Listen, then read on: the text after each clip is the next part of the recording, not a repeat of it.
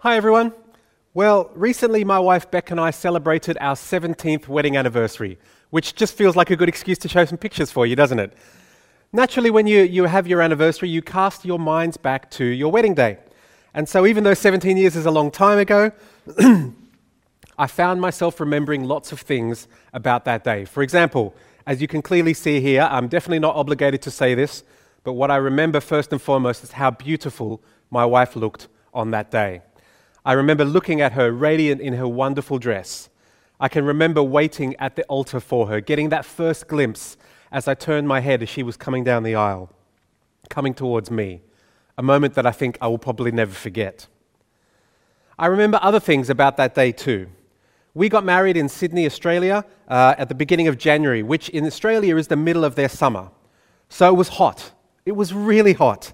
It was 32 degrees, I'm pretty sure, that day. Hot enough to wilt the bridal bouquet, certainly too hot to be wearing a full suit and a large wedding dress. If you were to look at our wedding photographs in chronological order, you would probably start to see over time our smiles decrease as we started to get wearier and wearier from the heat. I remember my little niece Abby, maybe 3 or 4 years old at the time, and very pleased to be the flower girl for the day. We had rehearsed her role in advance. She was obviously to walk ahead of the bridal party, scattering flower petals before them as she went. Here's the problem. We rehearsed in an empty room, which was all well and good. But what happens when the bridal party enters the church? Everybody stands.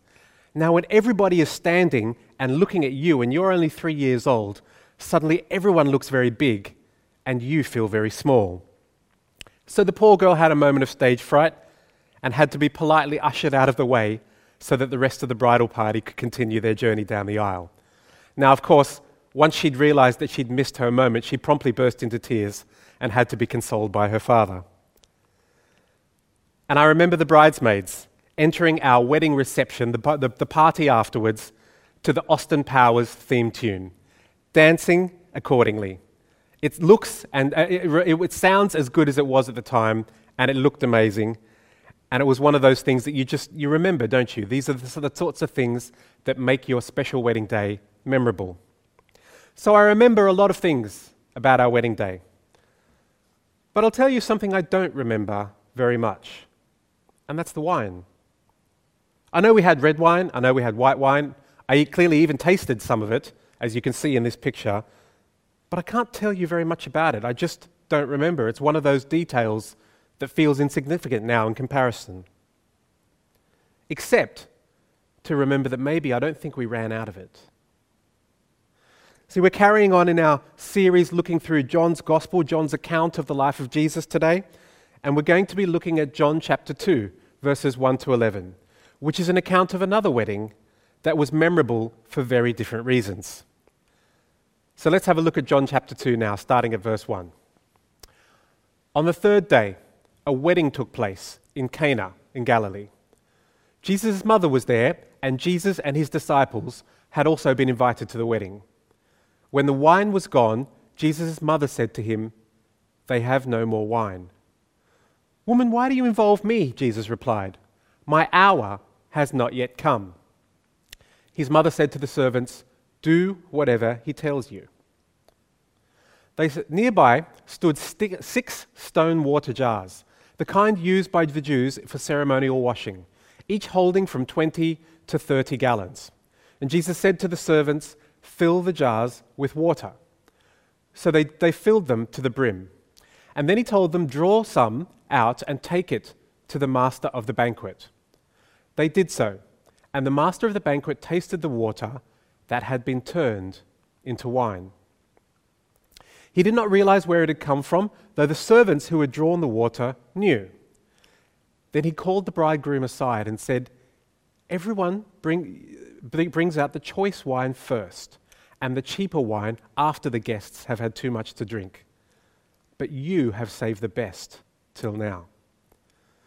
What Jesus did here in Cana in Galilee was the first of the signs through which he revealed his glory, and his disciples believed in him. It's a good story, isn't it? I want to draw out some observations from this episode of Jesus' life, but before we do that, it's probably good to ask ourselves, why is this story in the Bible? Yes, it's a great story. It certainly makes for perhaps a more memorable wedding than mine was. But why does John see fit to include this story? What does it tell us about Jesus? Well, I think there's a clue in this last verse, verse 11. So let's just have a quick look at that again now. It says, what Jesus did here in Cana of Galilee was the first of the signs through which he revealed his glory, and his disciples believed in him. So what we learn is that this is the first public miracle performed by Jesus. And yet what's interesting is that none of the other three gospel writers, Matthew, Mark, or Luke, see fit to mention it in their gospel accounts at all. In fact, none of them even mention the place where the miracle is set, the town of Cana, in their gospels at all. Only John mentions the town of Cana.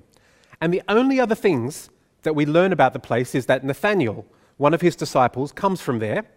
And later in John chapter 4, we'll see this in a few weeks' time, Jesus returns to the town of Cana and heals the son of a royal official. That's all we know about this town. You know, there's not even biblical scholarly consensus about where on the map this historical town of Cana actually is. So little is known about it. So you have to ask yourself, in a backwater town that no other gospel writer mentions, whose exact location today is still unknown, Jesus gives his first public miracle. Why? What's the significance of that? Well, you'll remember a couple of weeks ago, David Featherstone really helped us when he talked about the account of John the Baptist at the beginning of John's Gospel. Chapter 1, when John the Baptist quotes the prophet Isaiah, who says, I am the voice of one calling in the wilderness. And what we're meant to take from that is that the focus is not on John the Baptist himself. It's not on him. The sign is there to point us to the significance of the action rather than the action itself. And the significance of the action is what we see here in verse 11. Jesus, for the first time, reveals his glory. This is the first time in Jesus' life that we see clear evidence of his divinity and a demonstration of his power over the natural world and the natural order of things. Now, Jesus will go on to perform other types of miracles along the way, but his first one is to demonstrate clearly that he has power over the world. He can bend the laws of chemistry if he chooses to. And what's the result of the miracle? Well, it says here again in verse 11, his disciples believed in him. They recognized for the first time that they're not just dealing with a spiritual teacher or a rabbi. They have encountered the living God, the God of the universe in human form. The Word became flesh for us. And so our first response ought to be not to marvel at the miracle itself, but it is great, but to worship the miracle maker. This is a call for all of us to declare, once again, if you've been following Jesus for a long time and you would call yourself a Christian, or perhaps even for the first time today, if you wouldn't count yourself sure, the time has come to declare that Jesus is Lord. When you see an evidence of his power like this, put your hope and your trust afresh in him today, because his divinity has become clearly on display for all of us to see. So what else can we learn about Jesus through these verses? Well, I think the first thing for me is that Jesus listens to his mum.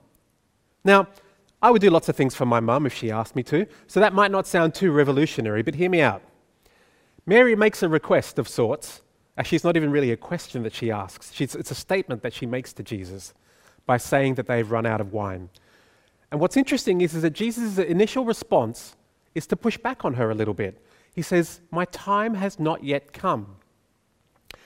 But because she persisted, it's like Jesus moved his hand. And what I get out of this story is that Jesus appears to act in part because Mary asks him to. Mary asks him to do something, and he does it.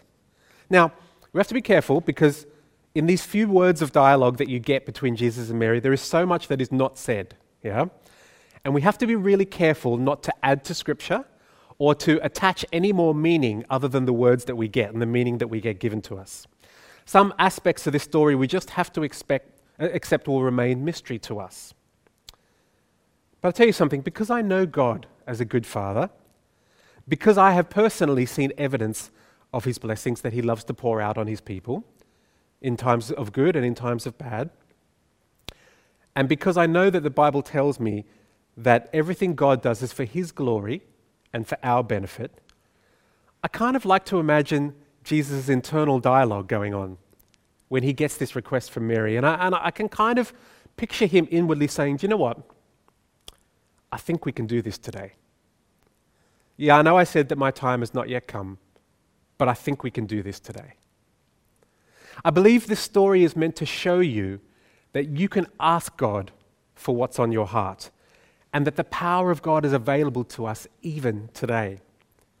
Now, yes, we need to cultivate a relationship with Jesus for ourselves first. You have to know the one that you're making requests to before you can make requests of him, right? But if God is unchanging, and God is clearly moving in this story as we read it, then the miracles he bestows in this story are also available to us today. Now, I'm going to say it again, just in case you didn't fully grasp it the first time. The glory of knowing Jesus as your Lord and Savior is that you can move the hand of God. Seriously, you can ask stuff of God and he will grant it to you because he loves you. You can move the hand of God. Now, when Jesus acts on his mother's request, for me it's got strong echoes of Genesis 18. Now, in this passage, God reveals to Abraham in the Old Testament that he intends to destroy the cities of Sodom and Gomorrah because he's realized that they are such a sinful people. But Abraham, knowing that he has family in those cities, his nephew Lot lives there along with his nephew's family, and not wanting to see them perish, asks God to spare the city if maybe 50 good people can be found in that town. Amazingly, God grants the request. But then Abraham proceeds to further barter with God. He says, well, what about 40 people? Maybe can we bring it down to 20 people? And then finally, God agrees to spare the town if only even 10 good people can be found there. Now again, the point of the message is not to focus on the idea that somehow you can bargain with God, that this is a transaction. That's not the case at all. But what a privilege that we have a God that listens to us and our requests when we ask him to, and that we can move the hand of God. What right should we have to be able to do this? Well, none, except for Jesus. Except for Jesus. Because if Jesus is your Lord and Savior, then that means he intercedes for you to the Father God, and that means he listens to your prayers. Now, yes, that should make us stop and think very carefully about what it is we're asking the King of heaven and earth, the God of all creation, for. But it should also make us regard him with awe and with reverence, that the creator and sustainer of the universe hears your prayer and will answer them when you ask them. Isn't that glorious? Isn't that wonderful? Isn't that amazing? Doesn't that make you want to worship Jesus again? And to be honest with you, we could spend the rest of our time talking just about the theology of that fact about God. But let's move on. Here's the next thing I think that we can take out of this story. It's that God creates miracles in the ordinary stuff of life. He takes the ordinary things of our life and makes them extraordinary. Jesus chose to perform the first sign of his divinity, not in a synagogue, not in a healing meeting, but at a wedding party, at a dinner, at an occasion of fun and laughter and drinks and food and celebration.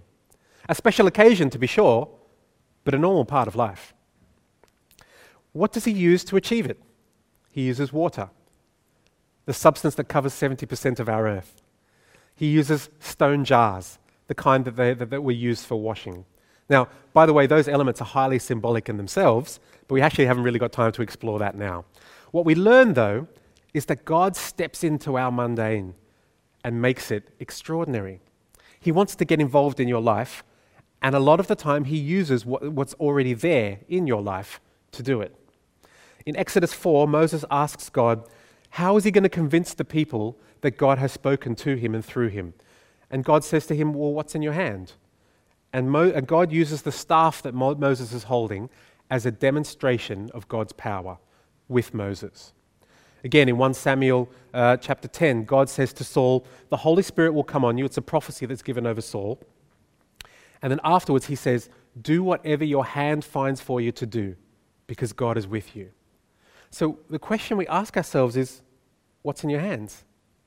Jesus doesn't need an elaborate setup for a miracle. This is not magic tricks. He just wants to break into your everyday life and use what is already there. You don't need to come to a church meeting to experience God's power, because the Holy Spirit in you means that you take that power into your workplace and your school and your local shopping centre, because God wants to break into those areas of your daily life. Here's the next thing we learn, is that God provides abundant answers to prayer. Now, some quick maths. This is a standard bottle of wine. It's empty, don't judge me, but it's about 750 ml. It's so just under about 3/4 of a litre. You get about 6 bottles of wine to a gallon, which is an American measure. And verse 6 of these passages we're looking at today tells us there are 6 stone jars that hold between 25 to 30 gallons each. So that's approximately about 150 bottles of wine per jar, per one of those stone jars. So in total, Jesus provides approximately 750 bottles of wine. That's like a pallet of wine we're talking about here. Cases and cases and cases of wine. Now bear in mind, the guests have already drank the wedding dry. So they've already drank a lot of wine, before Jesus even gets there. So even if the whole town of Cana, we don't even know how big it is, but we know it's a backwater town. It can't be that big in population. But even if the whole town is in attendance, that is incredible provision from God, isn't it? It's over and above what they need for that situation. What do we learn? We learn that God doesn't do things by halves. Jesus will later, we'll read in John's Gospel, feed 5,000 people, 5,000 men, let alone women and children, in fact, with 5 loaves and 2 fish, and 12 basketfuls of leftovers are recorded to be collected afterwards. God, in his great love and compassion for his people, gives us abundantly more than we can ask for. It's amazing, isn't it? We also learn that when Jesus is at work, transformation occurs. Not just in the physical, but in as when he changes an ordinary liquid into an extraordinary one, but in the spiritual as well. What would have meant for that wedding party to run out of wine? It would have been much more than just an embarrassing social faux pas. That wedding family had an obligation to provide sufficient catering for everyone who would come to the wedding, the whole town that they would invite. Because anything less would what? It would indicate a lack of money, so a lack of financial security. It would indicate a lack of concern for their guests, in other words, bad hospitality. And it would indicate a lack of honor for the bridal party who are giving their daughter into this family unit. It would have been shameful. And in a small backwater town like Cana, it's probably not the kind of shame that you'll be able to live down in the future. But one of the key themes of these first few chapters of John's Gospel is the transformational nature of Jesus coming to earth. The Word became flesh and made his dwelling among us. More than water being turned into wine, shame is turned into honor. The wedding is transformed, the standing of the family in the community is transformed, and the disciples who witnessed the act and now recognize Jesus' divinity for the first time are transformed. And in the presence of a demonstration of God's mighty power, we too are transformed. You might have seen this episode in the TV show The Chosen, which is a television account of Jesus' life, and they dedicate an episode to this particular story of Jesus' life, the wedding in Cana. And in the TV show, the episode is captured quite neatly when the master of the banquet, on tasting the wine and discovering how amazing it is, says to the guests, "Let us thank God for this unnecessary but honorable gesture." And I think that's what we're meant to draw out of this story. It's overabundant. It's almost unnecessary, but it is so honorable and brings so much glory to God. Finally, what we learn is that we have a role to play when Jesus performs miracles. There's a role for human effort in the stuff of the divine.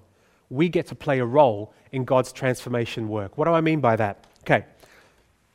Jesus says to the servants at the wedding feast to fill the 6 jars of water, and they fill them to the brim. Now, first century Palestine is not exactly known for having running water, is it? So where do they get the water from? They have to fetch it from a well, don't they? How many trips do you think it would have taken to bring 500 plus liters of water from wherever the well was in order to fill those stone jars right to the very top? That feels like a lot of effort to me. Do we think that Jesus, who we now know has command over nature, couldn't have found some other way to fill those jars with water if he had really wanted to? As a matter of fact, while we're at it, did he even need to use water at all? Couldn't he have just filled the jars with wine on a moment's notice, on a word, if he chose to? But he doesn't, does he? Because of course he could have done that. Of course he could have brought the wine out of nothing, because he's demonstrated he has command over the natural elements. And yet he chooses to involve people around him in the work that he is doing, which I think is for us as a call to see what God is doing in our lives and to partner with him rather than asking him to come and be with us. Now, we're going to learn more about that when we get into chapter 5 of John's Gospel. But it's a real call for us to see God in our everyday lives, to understand what he is already doing, and to see how can I get involved in God's transformational divine work. And you know what? We haven't even begun to talk about what might even be perhaps the most remarkable aspect of this story. It's the pronunciation by the master of the banquet in verse 10 that everyone brings out the choice wine first, and then the cheaper wine until when the guests have had too much to drink. But you have saved the best until now. Jesus brings new wine to the party, and in a complete turnaround of the normal order of things, normally old wine is better because it's had more time to mature, but in a complete turnaround, we discover that this new wine that Jesus has created is better than the old. I think about the end of Hebrews 11, the great list of amazing Old Testament characters who see unbelievable signs of God's power, and yet the writer tells us at the end of Hebrews 11 that although all these characters were commended for their faith, none of them received what had been promised, since God had planned something better for us. We are living in the best of times because we have seen Jesus become flesh. We have lived through the death and resurrection, and now we have the Holy Spirit dwelling in us, which is better than anything the Old Testament people could have seen or understood. The Word became flesh for us, and everything has changed as a result. You see, these verses are the start of Jesus revealing his transforming power to a world that is in desperate need for a glimpse of the divine. When Jesus enters the scene, situations change, people change, we change. Not just in here, in church, but out in the world, out in our daily lives, in our everyday situations. And so one of the ways in which we can respond is to ask ourselves, what is the out there for me? Where has God put me? And what is he doing in that place that he has already put me? You know, recently I was invited to speak about my career journey to an employee group at my work. And I was just honest about my career and how it's taken me into various jobs, including into paid church leadership for a season, and then back out of church leadership and into the marketplace once again. And I made the point of saying that this experience has made me, all of these experiences have made me into the person that I am today. And what was amazing was that being honest about, you know, the fact that I'm a Christian, the fact that I have worked in a church, that I'm still part of a local church, meant that since I gave that talk, the opportunities that have opened up to me as a result from people have been amazing. I got to evangelize to one colleague who told me she would never set foot in a church. And by the end of our conversation, I managed to persuade her that perhaps God really does want to speak to her after all.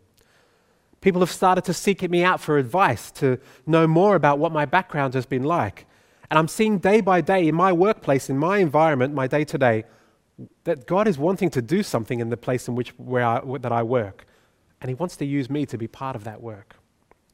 See, the power and the provision and the blessing of God is available to you today.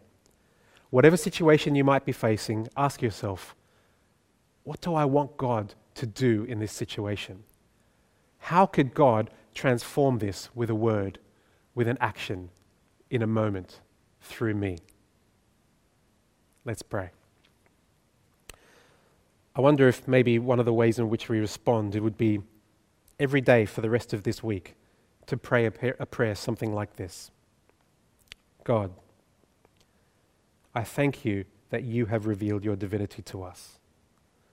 Please come and be part of my day today. And would you change my situation, my circumstance, for your glory and for the blessing of those around me, so that others would see you as Lord, as in the same way that I do. And Father, please show me what I have in my hands already that you want me to use in the work you are already doing. Reveal your glory through me to others, I pray today. Amen.